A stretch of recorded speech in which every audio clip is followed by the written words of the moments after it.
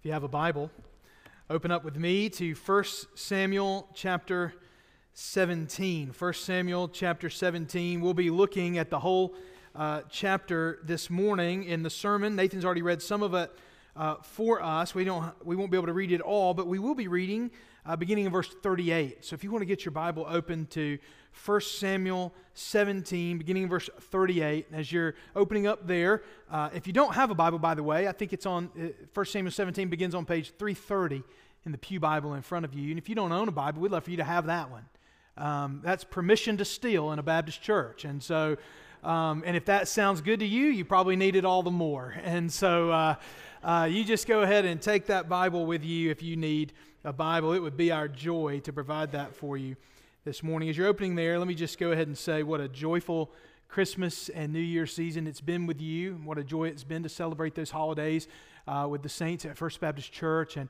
I just want to say, I understand not everyone can attend church on these holidays. I understand that. Guilt doesn't get you anywhere. I've learned that. It's the kindness of the Lord that leads us to repentance anyway. But I want to commend each of you, all of you, this congregation on the attendance on Christmas Day and New Year's Day. We were really stunned and amazed by how many of you chose to come worship the Lord on those days. And I'd just like to say thank you for your faithfulness to Jesus during those times. If you have your Bibles open there, 1 Samuel chapter 17, 38 through 54, would you go ahead and stand with me out of reverence for the reading of the words of our God. And please, if you're not able to stand, remain seated. We would understand. But if you're able, let's honor the Lord's word in this way. The author writes under the inspiration of the Holy Spirit in such a way that as the words on this page are being read, God Himself is speaking to us, beginning in verse 38. Then Saul clothed David with his armor. He put a helmet of bronze on his head and clothed him with a coat of mail. And David strapped his sword over his armor, and he tried in vain to go, for he had not tested them. Then David said to Saul, I cannot go with these, for I have not tested them. So David put them off. Then he took his staff in his hand and chose 5 smooth stones from the brook and put them in his shepherd's pouch. His sling was in his hand, and he approached the Philistine. And the Philistine moved forward and came to David with his shield bearer in front of him. And when the Philistine looked and saw David, he disdained him, for he was but a youth, ruddy and handsome in appearance. And the Philistine said to David, Am I a dog that you come to me with sticks? And the Philistine cursed David by his gods.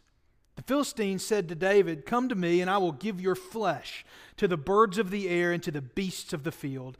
And then David said to the Philistine, You come to me with a sword and with a spear and with a javelin, but I come to you in the name of the Lord of hosts, that is, Yahweh Sabaoth, the Lord of hosts, the God of the armies of Israel, whom you have defied. This day the Lord will deliver you into my hand, and I will strike you down and cut off your head. And I will give the dead bodies of the host of the Philistines this day to the birds of the air and to the wild beasts of the earth, that all the earth may know that there is a God in Israel, and that all this assembly may know that the Lord saves not with sword and spear, for the battle is the Lord's, and He will give you into our hand. When the Philistine arose and came and drew near to meet David, David ran quickly toward the battle line to meet the Philistine. And David put his hand in his bag and took out a stone and slung it. And he struck the Philistine on his forehead, and the stone sank into his forehead, and he fell on his face to the ground. So David prevailed over the Philistine with a sling and with a stone, and struck the Philistine and killed him. There was no sword in the hand of David. And then David ran and stood over the Philistine and took his sword and drew it out of its sheath and killed him and cut off his head with it. And when the Philistines saw that their champion was dead, they fled. And the men of Israel and Judah rose with a shout and pursued the Philistines as far as Gath and the gates of Ekron, so that the wounded Philistines fell on the way from Shaaraim as far as Gath and Ekron. And the people of Israel came back from chasing the Philistines, and they plundered their camp. And David took the head of the Philistine and brought it to Jerusalem, but he put his armor in the tent. Let's pray together. Oh Lord our God, we thank you for Jesus. We thank you for his gospel. And oh God, we thank you for this example of the way you save by your grace and for your glory. It's in Jesus' name we pray. Amen. You may be seated. I have a confession to make this morning, and it's something I didn't realize how ashamed I should be. It's a situation I didn't realize how passionate people were, but now I understand. This year, this very December, for the first time in my life, I watched the movie It's a Wonderful Life. A friend of mine had told me how much he loved it, and I'd heard about it, and thankfully at that point, Whitney and I had already made plans to go see it at the Gadsden movie theater. They were showing an anniversary showing of it. In It's a Wonderful Life, if you've never seen it, and let me just tell you, you should feel terrible about yourself if you have. No, I'm just kidding. Every time I mention this, I was expecting a gasp in the room this morning. You know, it's a popular movie and a wonderful movie. I loved it. But in the movie, George Bailey realizes how blessed he is despite his own expectations for his life. He had become too familiar with his town. He had become too familiar to the people there, to the potential of loss that he seemed to constantly face. And more than anything, he had become too familiar with the everyday blessings of his life to see all of these things for what they are. I think you could really easily argue that George Bailey's problem was a problem of familiarity. Now, for those of you who have not watched the movie, I won't give it away, but by the end of the film, George Bailey has been able to see what a blessing those things are, and the way he learned to see what a blessing they were was to see them as if they weren't there, to get away from them, to see them at least from a distance. Many of us become so familiar with things that we cease to see them for what they are. Sometimes it's something as simple as flying in an airplane. I'm always the weirdo on the airplane that's elbowing the guy next to me like, can you believe this? And they're like, man, yeah, I do it every day. And I'm like, wow, we're in the air right now. It blows my mind. Human beings were not designed to do that. I don't know if you guys have really thought about that yet. We also weren't designed to go 80 miles an hour. Until the last century, human beings could never go faster than a horse. Isn't it amazing to consider how much faster we can go now, how the world has been transformed? It's easy for us to get used to these things, to become familiar with these things, all the way to just watching your kids grow up. You're so close that you can't see what other people see when they've not been around them for a month or a few weeks or a year, and they say, wow, you've changed so much. You don't see that because of what? Because of your familiarity. See, sometimes I'm afraid that with Bible stories like this one, we can become too familiar. Some of you might have even looked at the chimes this week. I hope you do, and read ahead a little bit. It helps when we're preaching on these long passages. I think next week's going to be a real doozy, so be ready for that, to do a little reading this week. But let me just say, as you get that and you look at it, some of you might have opened up to start reading. You're like, oh my goodness, David and Goliath. I know this one backwards and forwards. I know everything there is to know about that. Let me encourage you to read it. You don't know it as well as you think you do. At least I don't. There's so much there, so many details there, more than just David pulls out his sling and kills the giant. We almost skip over these stories, though, because we've become so familiar with them. We think we know them already. And then when we become so familiar with a passage like David and Goliath, I think oftentimes somebody's always trying to do something unique with it. I never thought about David and Goliath that way. Well, that's not really the preacher's job. That's not really what we're trying to do. What we want you to do is see the text for what it is. But sometimes we look at it and we wonder, what is this passage really about? What is it we really should learn about it besides it being the story that we've known from childhood? You see, this story is not primarily about us being heroes and brave. It's not primarily about that. It's certainly not primarily about us facing our own giants in our life. Instead, primarily, this is a passage about God's glory. In fact, if you look at chapter 16 and 17 together, the author of Samuel is beginning to teach us some things about David. One of my favorite things I read in commentaries about this passage is that chapter 16 is a very vertical passage.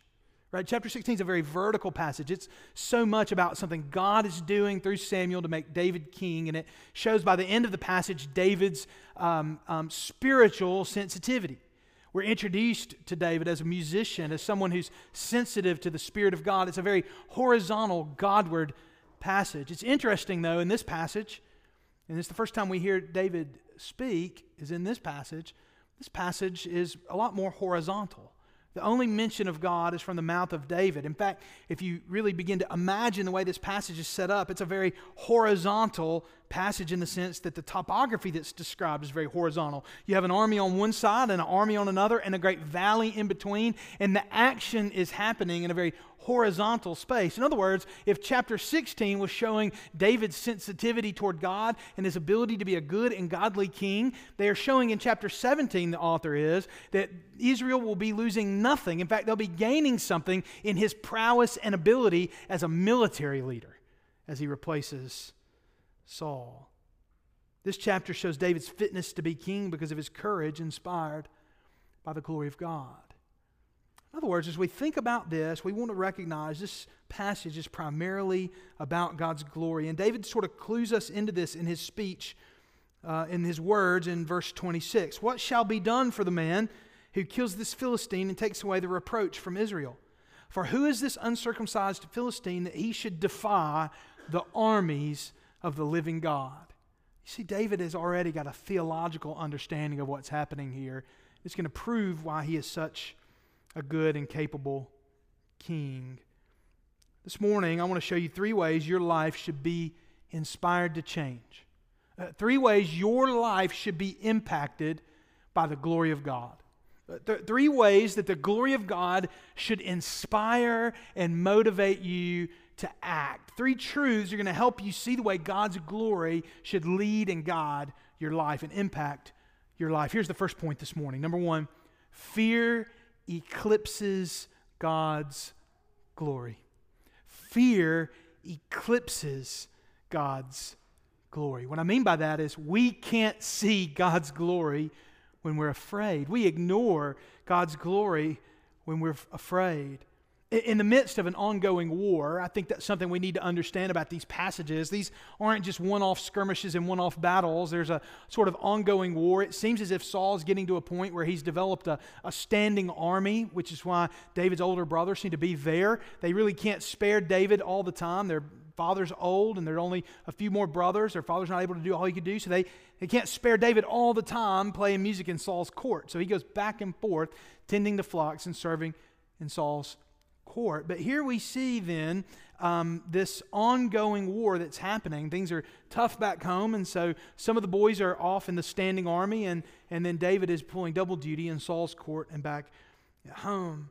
But as I've already mentioned, the author here paints a horizontal picture for us.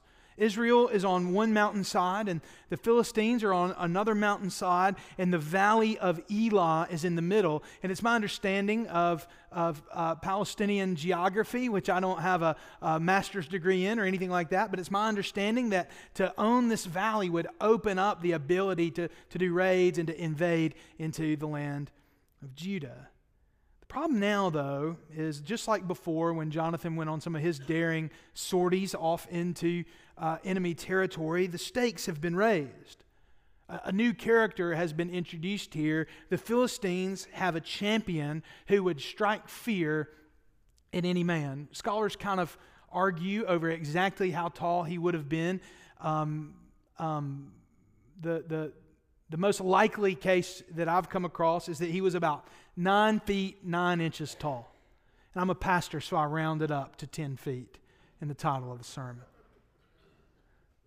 9 feet 9 inches tall, an unbelievably large man. And then the scripture goes on to kind of give us this laundry list of reasons why we should be afraid of Goliath. It ought to strike fear in our hearts. When you see Goliath, I don't want you to think fee, fi, fo, fum, no, I want you to be afraid when you think about this guy.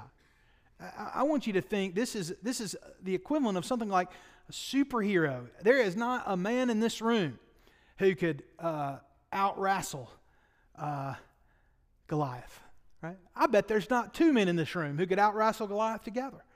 If he wants to win, he wins. And the Bible goes on to give this sort of laundry list of things. He had a bronze helmet. We already know that Israel's really limited in their armor and in their weaponry. He's got a coat of mail, and the coat of mail weighs 125 pounds itself. So you're walking around with a 125-pound shirt on already. He's got bronze armor on his legs. It says he's got a bronze javelin that he carries around. He says he's got a shaft of a spear that's like a weaver's beam. And the only thing he's got on his body, on his person, that's not made of bronze apparently, is the head of his spear, and it's made of iron, and just the head of the spear weighs 15 pounds.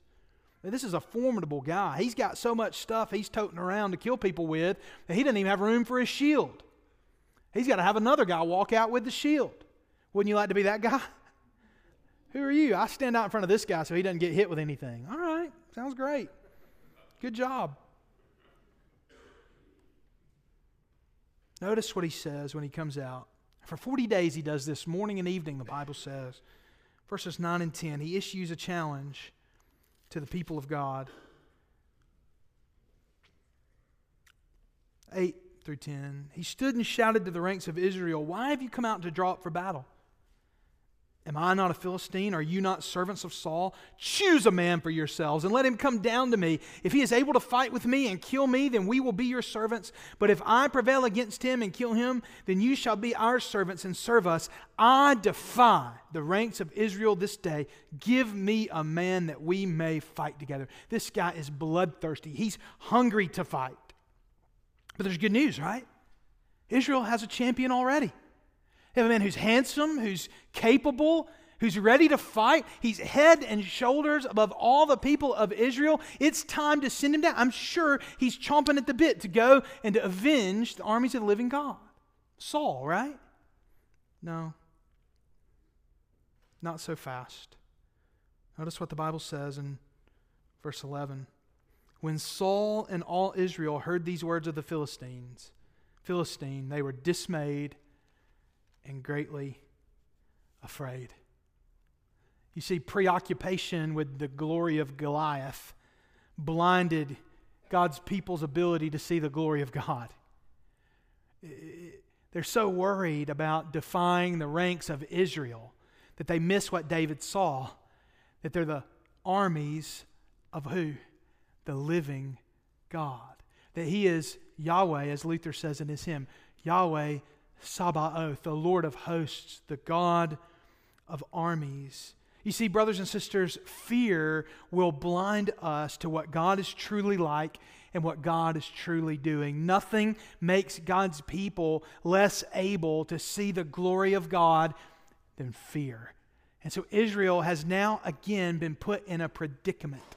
A predicament because they have leaders who are more fearful than they are brave and willing to go out and fight. What do we have to fear, brothers and sisters? I ask you this question today. What do we have to fear if we believe the gospel is true? Don't we know this? That David's greater son, our own Lord Jesus Christ, came into the world, and whatever's dark and scary in this world, Jesus Christ Himself defeated at the cross. Whatever it is that hangs on over your head, the only thing it could be is the very wrath of God, which Jesus drank down to the hilt at the cross. What do God's people have to be afraid of if what the Bible says is true, when it says, if God is for us, who can be against us? And I don't care if you're 9 feet 9 inches of bloodthirsty, angry soldier with a spear and a sword and a helmet and some dude carrying your shield. None of that matters if God is who God says God is. Brothers and sisters, don't let fear eclipse God's glory in your life.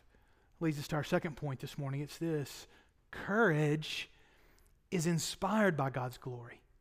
Courage is inspired by God's glory. So here we are. We're in an impasse here in the Valley of Elah, right?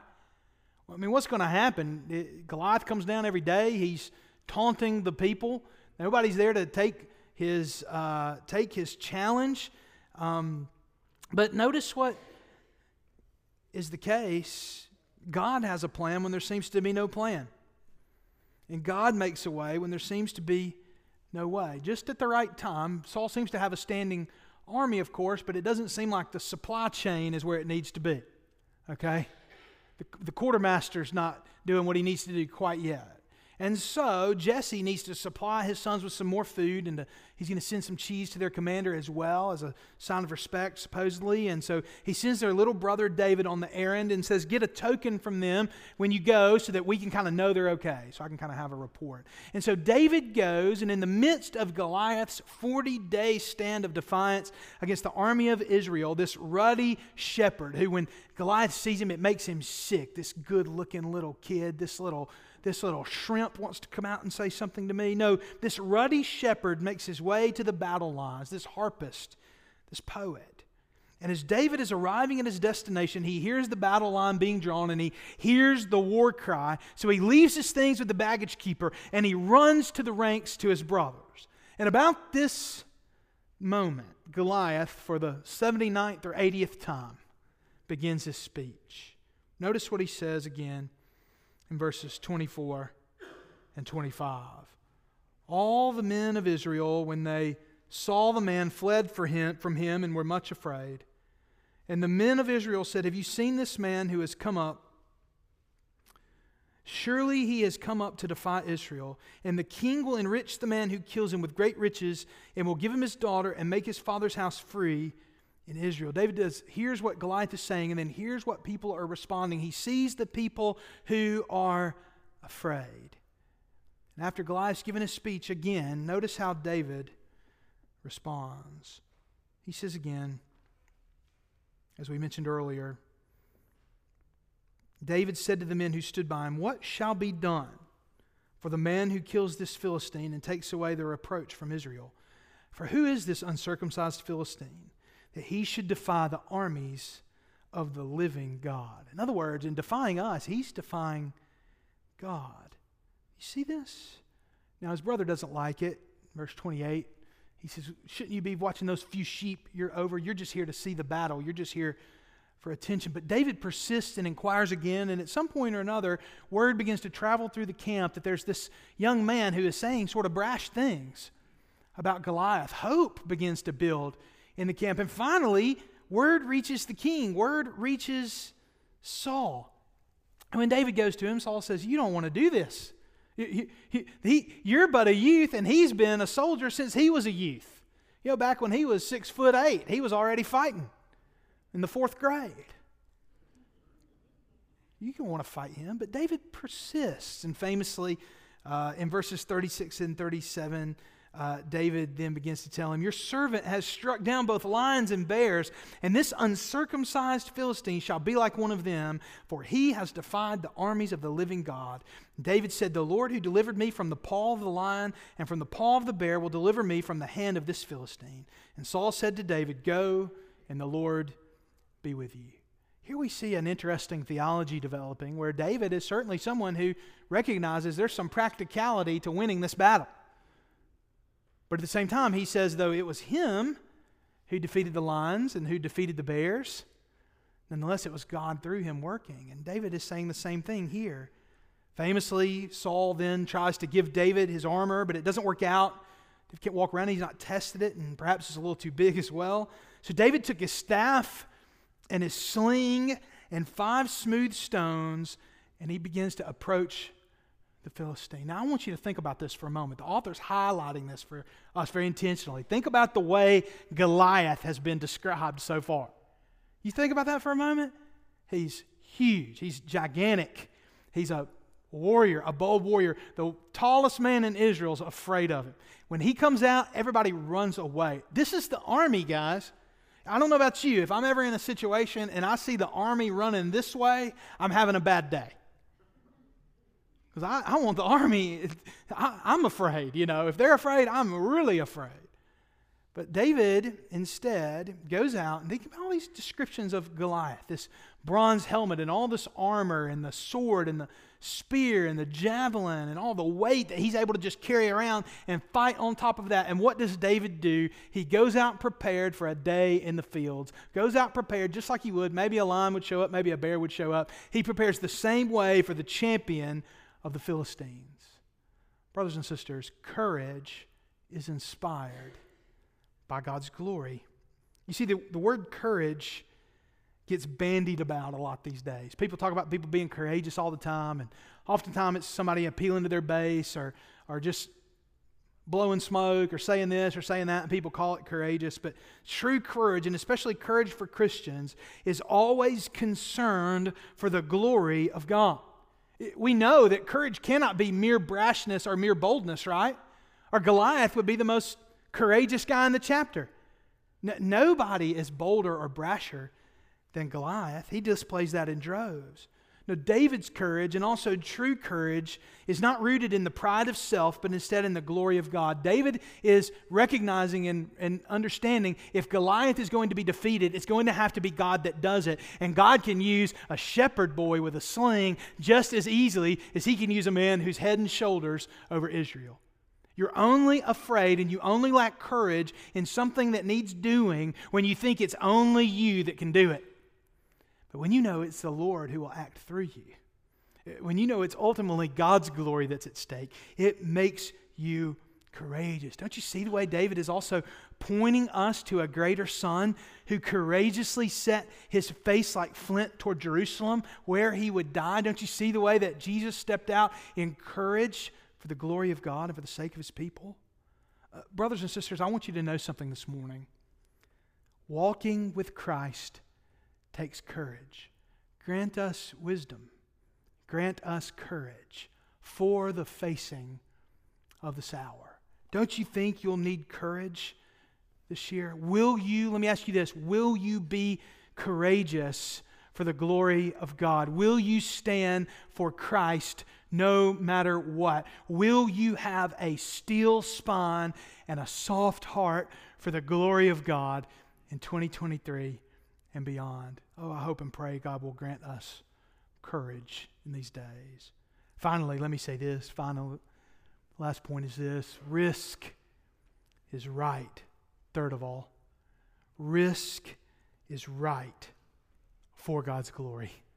Risk is right for God's glory. The battle lines are drawn, and as David approaches Goliath, Goliath moves toward him, and finally, Goliath is close enough to see who dares to challenge this great and mighty Philistine champion, and he mocks David as well. Notice what he says in 43. Am I a dog that you come to me with sticks? And the Philistine cursed David by his gods. And he said to David, come to me and I will give your flesh to the birds of the air and to the beasts of the field. In other words, you notice what Goliath says here? He says, am I a dog that you would what? Come to me with sticks. Now, did you notice that David took his staff with him? And I guess from the distance he's at and everything else, that's what Goliath happens to notice. He notices this primary implement. And so David seems to be indicating, I'm coming to you, like most would, to fight a champion in hand-to-hand combat. And all that I'm coming with is this stick, this shepherd's staff. Goliath rightfully thinks this is going to be a piece of cake. I'm going to wipe the floor with this kid. But what he doesn't see is David's sling. It's a lot easier to hide. And so as David is running forward, and as the Philistine champion Goliath is coming toward him, notice what David does. He says to the Philistine, you come to me with a sword and with a spear and with a javelin, but I come to you in the name of the Lord of hosts, the God of the armies of Israel, whom you have defied. This day the Lord will deliver you into my hand, and I will strike you down and cut off your head, and I will give the dead bodies of the host of the Philistines this day to the birds of the air and to the wild beasts of the earth, that all the earth may know that there is what? A God in Israel. And that all this assembly may know that the Lord saves not with sword and spear, for the battle is the Lord's, and he will give you into our hand. This really, really does it for Goliath. He begins charging toward David, and David begins charging toward him. And just at the right moment, David puts his hand into his bag, perhaps still using the sleight of hand with his staff, and he reaches in and he puts the stone in the sling, and he puts it right between the eyes, right in the forehead, right in the exposed part, the only place that's not covered in bronze on this whole man's body. David lands a stone, wise and cunning, and exposes the Philistines' weak spot. And then David, the Bible says, pulls out the giant's own sword, Goliath's own sword, kills him by cutting his head off. I guess the stone maybe wasn't quite enough. He was just stunned at this point. Kills him. And what seemed so great and so mighty, as the people of God chase after and run after the armies of the Philistines and prove a great battle and come back and they come back and plunder the camp. It's a great victory. Just what David said would happen has happened. And that mighty boasting tongue, that great warrior of a man, is left behind, and all that's there is 10 feet of bird food. David is pointing us to a greater son who didn't only risk his life, but willingly laid it down for God's people and for God's glory. Our culture, our society, even our churches are not much into risk these days. Now I understand we're all the religious people I talk to who are over religious institutions, other things, are sort of preparing for a little bit of a winter in the future. Less people, less this, less that. And I understand that. We want to be wise. But in general, we're not much into risk. We assess risk, we think about risk, we prevent risk, we mitigate risk, but we're not much for risk. And I'm against foolish risk. 100% against foolish risk, risking your life for something foolish, for mere thrill seeking or something like that. But I am all in on risk for the glory of God. Taking great risks for God's glory. When it comes to God's glory, risk is right. I ask you today, what is God calling you to? What is it that you're sitting back on? What is it that you're waiting on someone else to do? What is it that you're convincing God that you're not good enough to do? Maybe God's calling you to the mission field. What do you mean? We're going there first? Yeah, let's go there first. You say, I'm retired, I'm this, I'm that. Maybe God wants you to go. Maybe God's calling you to some sort of ministry in this church, or maybe God's calling you to something else. Maybe you're in an ethical dilemma and you're just trying to wait and bide your time, and it feels like a big risk to do what's right. But brothers, there are things in this world that are worth more than our reputations, than our jobs, and than our lives. David risked all for the glory of God. God's glory ought to motivate us to act. It ought to motivate us to do these things. We ought to have such a sense of God's glory that it changes our life. Ask yourself this question. Have you gotten too familiar with the glory of God? Has its brilliance dulled to you? Has God's glory's bearing on your life waned? Have you given in to fear? Have you lost courage? Is risk for God's glory unthinkable to you? You might risk for money or you might risk for prestige, but would you risk for God's glory? Make a commitment today, brothers and sisters, if you would, to live your life basking in the light of the glory of God as it shines in the face of our Lord Jesus Christ. I want to offer an invitation this morning. If you've never once put your trust in Jesus, it may feel like the riskiest thing in the world right now, to lay down your life. But the Bible says if you lay down your life in front of the Lord Jesus, you'll take it up again by His grace. If you've never trusted Him for the first time today, I ask you, would you, by grace through faith, turn from your sins and repentance and turn to God in faith through Jesus? I believe if you do so, you will be saved. If you want someone to talk to about that, I'll be right down front waiting on you. Second of all, you may be a believer and you may just need some time to pray, some time to respond to the Lord. You may need somebody to pray with you. I'll be right here waiting on you if you need someone to talk to right down front. Or if you just want to pray where you are or pray here at the altar, it's available to you this morning. And finally, you may be looking for a church home. Oh man, what a joy it would be for me to talk to you today about what it means for you to be a member here at First Baptist Church. After this prayer, I want to invite each of you to do business with the Lord, either right where you are or you meet me down here. Let's pray together.